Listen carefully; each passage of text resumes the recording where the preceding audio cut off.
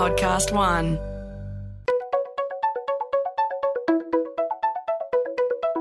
Hi, this is Paul McIntyre. Welcome to the MI3 Audio Edition. I've been a business journalist for 25 years covering the marketing, media, agency and tech sectors. In this series, we talk to industry leaders about the global and local developments that you need to be across this week. While many marketers are scrambling with huge cuts and shutdowns that have decimated marketing teams, our guest today is dealing with the exact opposite. Lisa Ronson is CMO at Coles. I think your very first signal that you picked up on well before a lot of the government initiatives were rolling out around consumer behaviour and how that was about to dramatically shift was in a meeting you had in around tin tuna. It turned out to be quite accurate, and let's have a chat about what that did for your thinking. And that was some time ago. It was maybe 2 months ago. Just talk us through that first moment where you thought, okay, there's something brewing here, Lisa Ronson. Oh, thanks, Paul. It was about that time we have our normal Monday trade meeting, and the grocery buyer was talking about her sales of tin tuna, and still being relatively new, almost a year in the job now. I said, well, is it a better price or what's happening? And she said, no, I've had it at that price before. And it was more of just a gut feel. I sort of questioned to a couple of people sitting to my left and right, I hope people aren't starting to kind of do the doomsday prepping. And it was more of probably an offhand remark back then, but it sort of just stuck with me. And I thought, I hope it doesn't come to people getting really worried about things and start loading up their pantry, because there was a lot, obviously, in the media with what was going on in China. So I guess to answer the question, it was more of a gut feel back then. Early, mid-Feb, late Feb, when was that? Probably third week of Feb. Right. And then we saw, the first of the big hoarding items of being the toilet paper, which is fairly well documented. That was around the first week of March, about the 4th of March. Right, and so what happened in the coming week or 2 weeks after that tuna scenario, doomsday tuna, it might catch on. What did you do as a result? What shifted in the marketing? What did you start to do, and how radically and how quickly did you start to change things up? Well, it was interesting. We were at Stephen Kane's leadership offsite, and we were out at Beechworth because we had a sort of pledge to regional Australia that where we could, as a leadership team, we would get out and support those areas most affected by the bushfires. So here we were in Beechworth, and things were going crazy in terms of toilet paper. And so we very quickly pivoted to getting communications out, because we had to limit the number of packs of toilet paper and a few other items like paper towels, tissues initially, and then it moved into the food products like pasta and rice and flour and sugar. But our communications, as I said, shifted to we've got restrictions on products. You can only buy this much, and please be kind to our team members, because consumers were getting really anxious and in some cases taking it out on the closest person to them, which was often a Coles team member.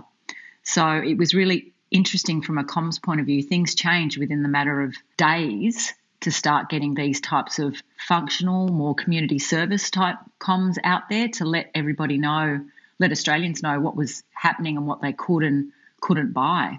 So that was a really interesting thing to do as a marketer, to ask people not to buy things. I guess you'd like a lot, everyone really, everything that you were planning and had been planning for this year in previous months, and even sort of probably starting last year, everything would have had brakes put on it, right? You would have had to change everything up. How deep and wide did it go? Yeah, we had to change everything up through the course of that week, actually. We had to look at, because we've got a set marketing calendar that we've spent, the last year working on to get a further forward view out, and that goes up to 18 months out, and it's based on season, it's based on events and the normal things that you would imagine it's based on. And so we had to look at the day by day what we had planned for the coming week and shift all of our messaging pretty much to be on the spectrum. It was the more emotive type messaging that we would normally do around Coles brand and the seasons and those events that I referred to was about Curtis saying thank you to our team members for persevering during this time and working so hard and serving their communities and serving the country in doing that. And then at the other end of the spectrum, it's the more rational, functional kind of customer service type messaging that I mentioned around limits and hygiene in stores and washing your hands before coming to the store, be kind to our team members, those types of messages. And also, more broadly from a Coles point of view, recruitment. We've put on almost 8,000 new jobs in the last 4 weeks, and we're looking for another 4,000 to 5,000. So all of our messaging out to the Australian community really radically changed. It's fascinating. Your messaging's changed. Are your volumes and your budgets, are they up, down, unchanged? Where do they sit on the spectrum? Largely unchanged, but the messages and the channels that we're using are quite different, because obviously depending on what message we're trying to get out there, we're shifting into different channels and we're doing completely different things based on the insights that my insights and research team are generating daily. And they're working with all of our partners, that be media partners like the likes of Google, in terms of what people are searching for and concerned about. And we're also working with our creative agencies. They're getting a lot of great insights globally, because a lot of the markets are a few weeks ahead of us. So we're trying to use those insights where we can to feed into our messaging and our communications out to our customers. The one thing that makes all of this probably slightly easier, said in a very hard environment, is we've got and had a very clear purpose, and that's to sustainably feed all Australians to help them lead happier and healthier lives. And because of that, it always comes back to that. So that leads all of our behaviours, what we're doing in the community, and also our communications messages. One of the things you've done very quickly is develop a campaign that's on air at the moment with chefs cooking from home. That came out of some consumer insight as well, in terms of when people cook and when they plan for their meals. But talk us through, this is a very quickly produced campaign that we've seen on television at the moment. How did that come about? Well, we had the insight that our customers had a lot of pasta, rice, flour, sugar, all the things I've mentioned in their pantry, which are all items that you use to cook from scratch. But there wasn't a broad knowledge of how to cook from scratch like maybe our grandmothers would have had. So we quickly worked with a number of chefs and home cooks to pull together this What's for Dinner campaign, which is a 2.5-minute piece that goes to air every night during the 7 News, and the chefs just film it on their iPhones, like the classic shot on iPhones. And we're working with the broadest sort of spectrum of chefs that we've ever worked with at Coles, which is great, because that's an industry that's really been affected. And, to the point I made before about hiring all those new casuals, we're looking to go to the industry that are the most affected. And obviously the restaurant game is severely affected. And, some of these chefs were more than happy to do it. And we've got a great lineup in there. We've got Curtis, obviously. He's been so great through all of this. I mean, I can't say what a great ambassador he's been in terms of being proactive, thanking our team, doing the What's for Dinner. He's done a couple now. The one last night was particularly good. Luke Mangan, Matt Stone, Joe Barrett, Courtney Ralston and Michael, who are our master chefs that work for Coles quite consistently. We've got Kylie Miller. We've got, Darren Purchase. There's just so many of them, but I won't say them all so that you watch it every night. Yes, that's right. And how are they landing, though? Do you see any link to product take-up on this stuff that's been featured? Yeah, we do. We're getting a great take-up, because I think our customers are looking for inspiration and new things to cook, because whilst we all have our usual repertoires that we go back to, it's at this time when we've got the time, we want to try out different things. And so it's those insights that came to What's for Dinner. And then just in general, we're publishing a lot more food content through our social channels, recipes on our websites.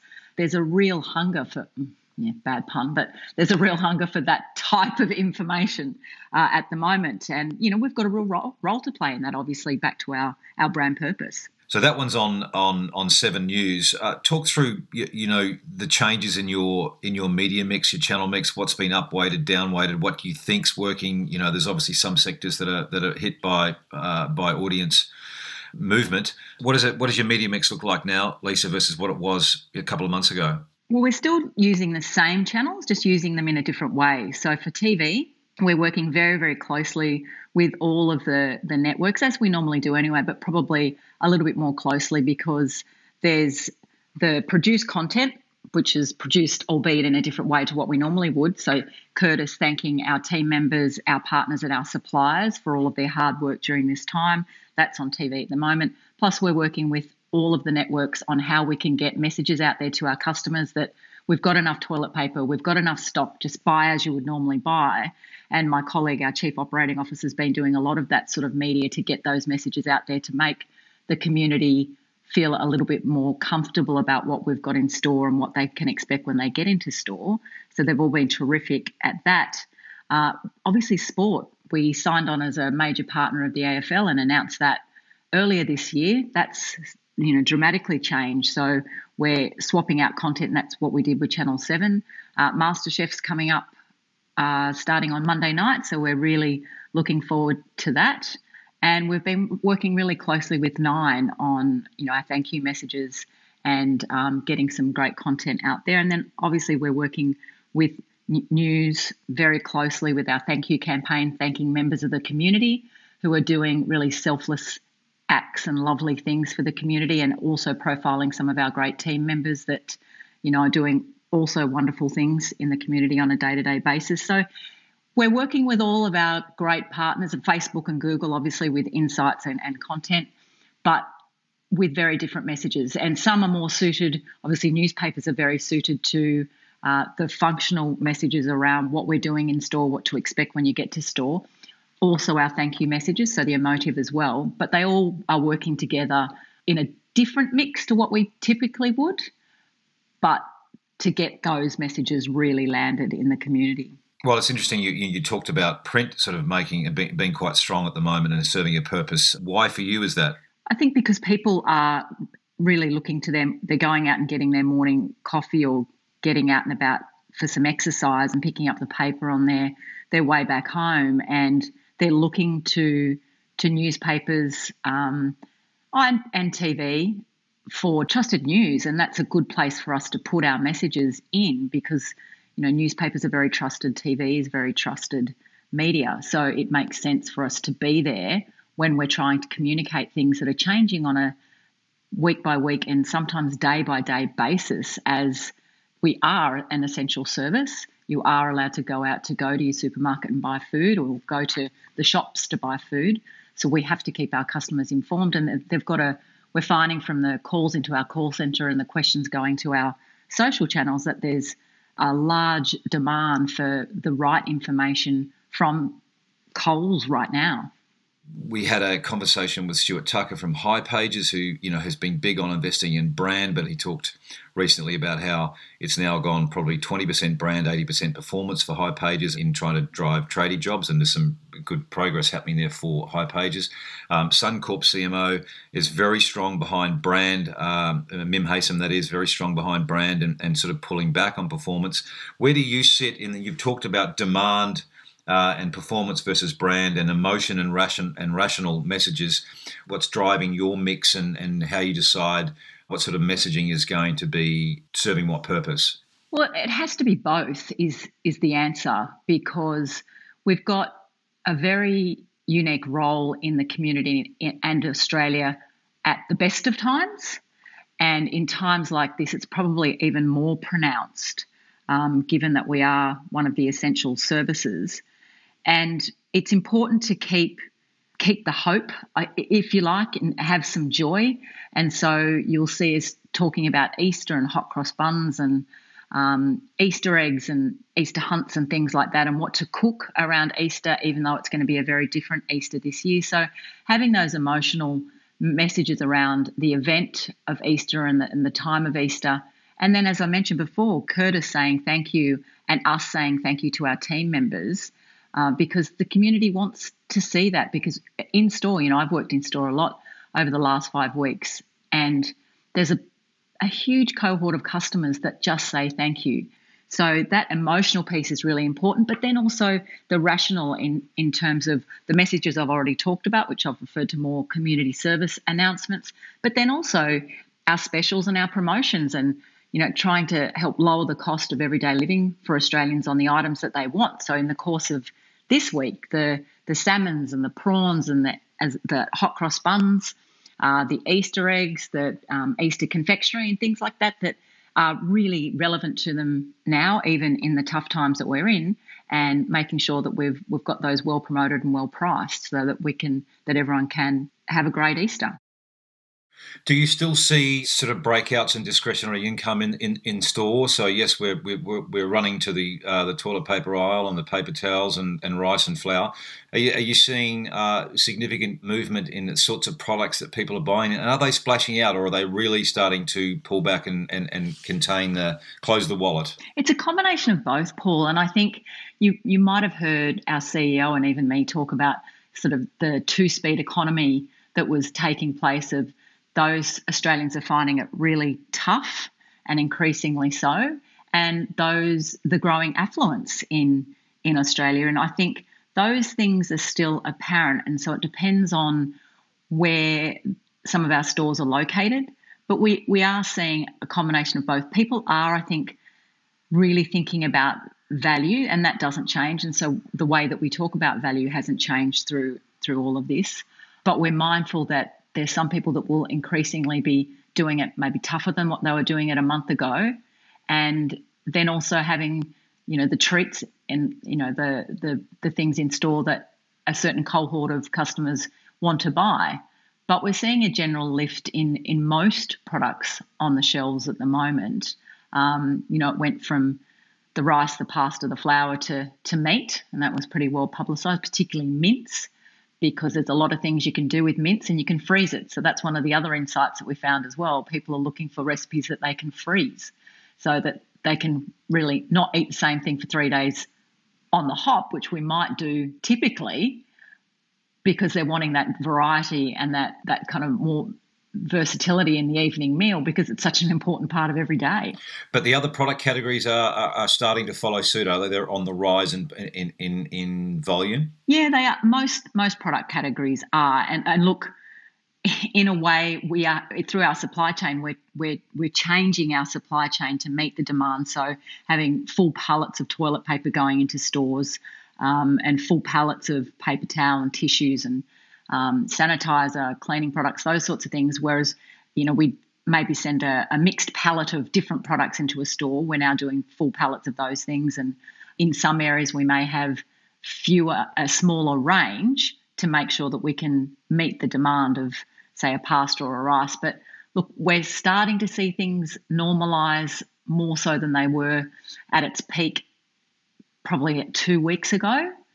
But the supply chain still has dramatically changed, because we've effectively been doing a Christmas every day for 5 weeks now, and we normally have 6 months to prepare for Christmas from an inventory point of view and a stock movement point of view. But we've been working really closely with the government throughout the last 5 weeks, and they've been great in relaxing things like curfews on when our trucks can deliver to our stores. So that's made things like that much easier, because, at the peak of it, we were shifting 15 million more toilet rolls every single week than we normally would. And whilst we knew there was enough toilet paper in most Australians' homes, we still had to keep up with the demand and also make allowances so that those that couldn't get into store to shop every day, like some of our elderly, some of our more vulnerable customers, we created Coles Community Hour, which is the first hour of trade every day between 7 and 8. And Monday, Wednesdays and Fridays, it's for the elderly and the disabled and their carers.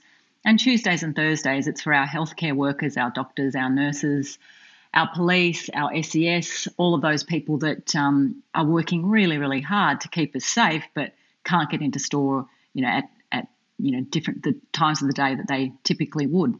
So listen, when you talk about you're seeing some purchasing behaviour start to normalise across the various categories in the supermarket, what should we read into that in terms of the mind and mood of the consumer and what's going on? Is it a blip, or is it sort of a signal that people are coming to terms with what they've got in front of them?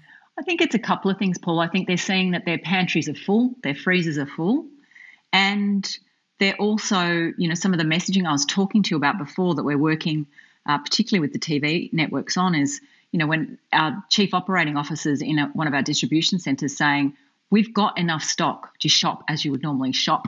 And he's standing in front of full pallets of toilet paper and the things that people are worried about.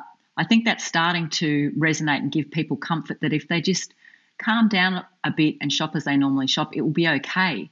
Because the interesting thing is I get a lot of feedback, and we get a lot of feedback through our research and what we do with our customers, is there's a certain comfort when they walk into their supermarket and the shelves are stocked. The other thing I think you mentioned is quite interesting, Lisa, is you've split your marketing team into two. You've got a COVID team and a team focused on post-COVID.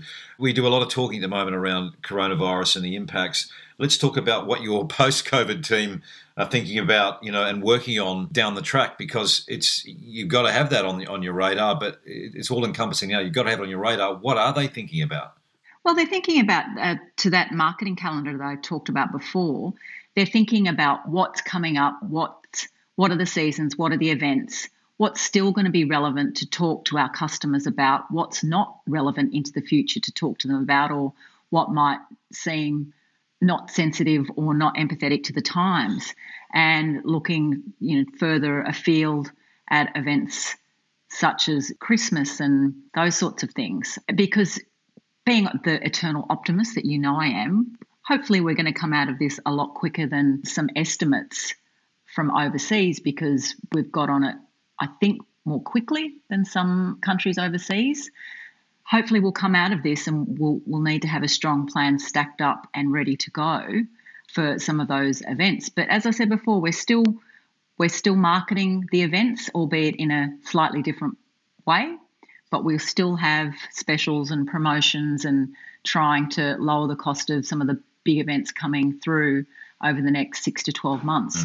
How are you managing? How are you and your team managing, even with your agency partners, your production partners, media and so forth, where it's all remote? There's not a lot of meetings going on. Does it make it more difficult to do this whole process? How have you found it? Yeah, look, it is a bit more difficult, and to that end, I've had a small team in the office most days, and we're swapping around so we're not all in the office on the same days. But when we're on deadline, it is hard to do that remotely day after day after day after day. It just makes it more difficult for the team. So we're, maintaining our social distancing and all those sorts of things, but we're doing it in the office, and our partners are doing it from their homes. And we're just doing a lot more, like all of us, video conferences, WebEx, all those sorts of things to just keep the communication up so everyone knows what they need to get on with for the course of the day and what they need to deliver.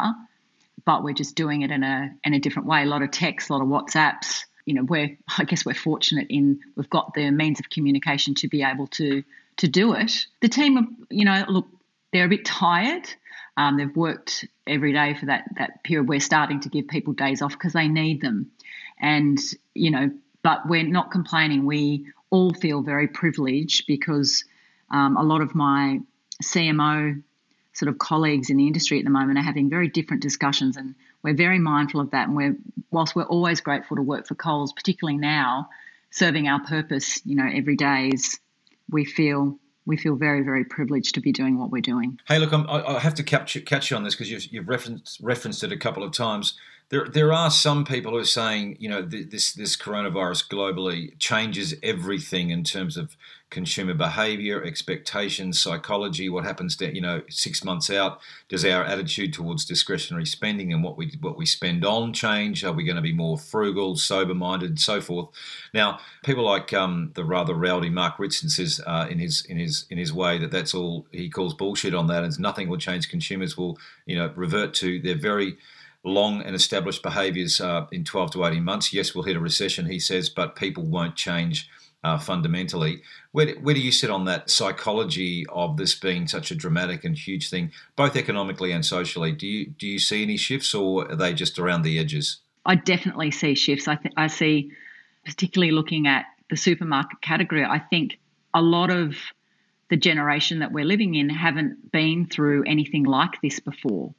And I think it's really hit people very hard, which is why you've seen some of the scenes that you have in fighting over things like toilet paper. I mean, who would have thought that at the beginning of the year? So I think that will make people more cautious in what they buy, when they buy it. I think they will hold more stock. They might buy more fresh more frequently. I think they'll look locally at locally produced produce and products in general. I do think there'll be some fundamental shifts, not to the degree that maybe some people are saying, because I do agree with Mark in that we are human and we'll go back to very well entrenched behaviours. But I think there will be some changes in the way that Australians deal with the supermarket category on a day-to-day basis and how they view that category on a day-to-day basis. So I'm looking at it in a product, sort of a micro way, whereas Mark's looking at it in a macro way. Yeah, but I might just, I have to ask you though, you would think if you think about your old portfolio at Tourism Australia and what you're doing there, I mean, crikey, that's just been hit after hit, hasn't it? But if you look at what's been happening in and around travel and airline travel and overseas travel, there'll be a bit of change going on there for a little while in the mind of the consumer, wouldn't there? I think so. I think we'll all think twice about where we do meetings and things like that. I think there'll be a much greater acceptance about working from home, and being the chief of kind of flexibility at Coles, that's a good thing. I think people will just be a lot more relaxed about things like kids in the background, and that's what I tell my team. I said, look, don't get anxious when your kids are running around. It doesn't matter. Don't get stressed about that. There's a lot of other things to focus on. So I think things will change in that regard. I mean, for tourism, for Australian tourism, I'm hoping that we'll want to get out and explore our backyard a lot more. I think Australia will continue to be, or maybe increase in its appeal for international tourists and wanting to see things like the outback and places that you just can't replicate anywhere else in the world. So I think they'll be desperate to tour around Australia when we sort of come out of this. So I think tourism will bounce back. It will take time, but there's some very talented operators in that industry and some great tourism bodies at a state and federal level that it will bounce back, and probably bounce back and be better. It will probably reflect a much stronger desire to shop, think and travel local, do you think? Oh, absolutely. People will want to just jump in the car and go away for a weekend because they weren't able to do that at Easter in 2020. People will remember those things and just want to get out more, probably get out and camp more with their kids and just be in the outdoors and have the ability to do that. I think there'll be a much greater demand for those type of experiences and local and domestic experiences to see more of the country. I'd imagine you're more a glamper than a camper, Lisa Ronson. Paul McIntyre. Yes, I am. I called it. 2 more questions and we'll let you go. The second last one is, in the middle of all this, you appointed and had a bit of an agency review process going on. What were you thinking there? I take it you had it in train much earlier than when the crisis kicked, but what are you trying to do there? It's not the right time to do an agency pitch. I just felt that would be an unfair thing to do to the industry, to get people to pitch on Coles whilst they're, working from home and that sort of thing. So rather than do that, I just went to my bench, if you like, my financial services roster, and I added the 2 that were on there, TBWA and DDB, onto the supermarket roster, and Big Red will still take the lead. But given the volume of communication that we're doing at the moment, we needed the additional resources. And as I said, I didn't want to do a pitch because I didn't think that was right. So I went to our existing agency roster, who are excellent agencies, and they will help us through this period and beyond. And was that what the primary driver was? And it was just to cope with volume, or is it there's a broader strategic play that will play out later on? And I won't ask you to give away everything, but I'll try. At the moment, it's to cope with volume. There's just, to the COVID team and the non-COVID team, I needed to replicate that within the agencies largely as well.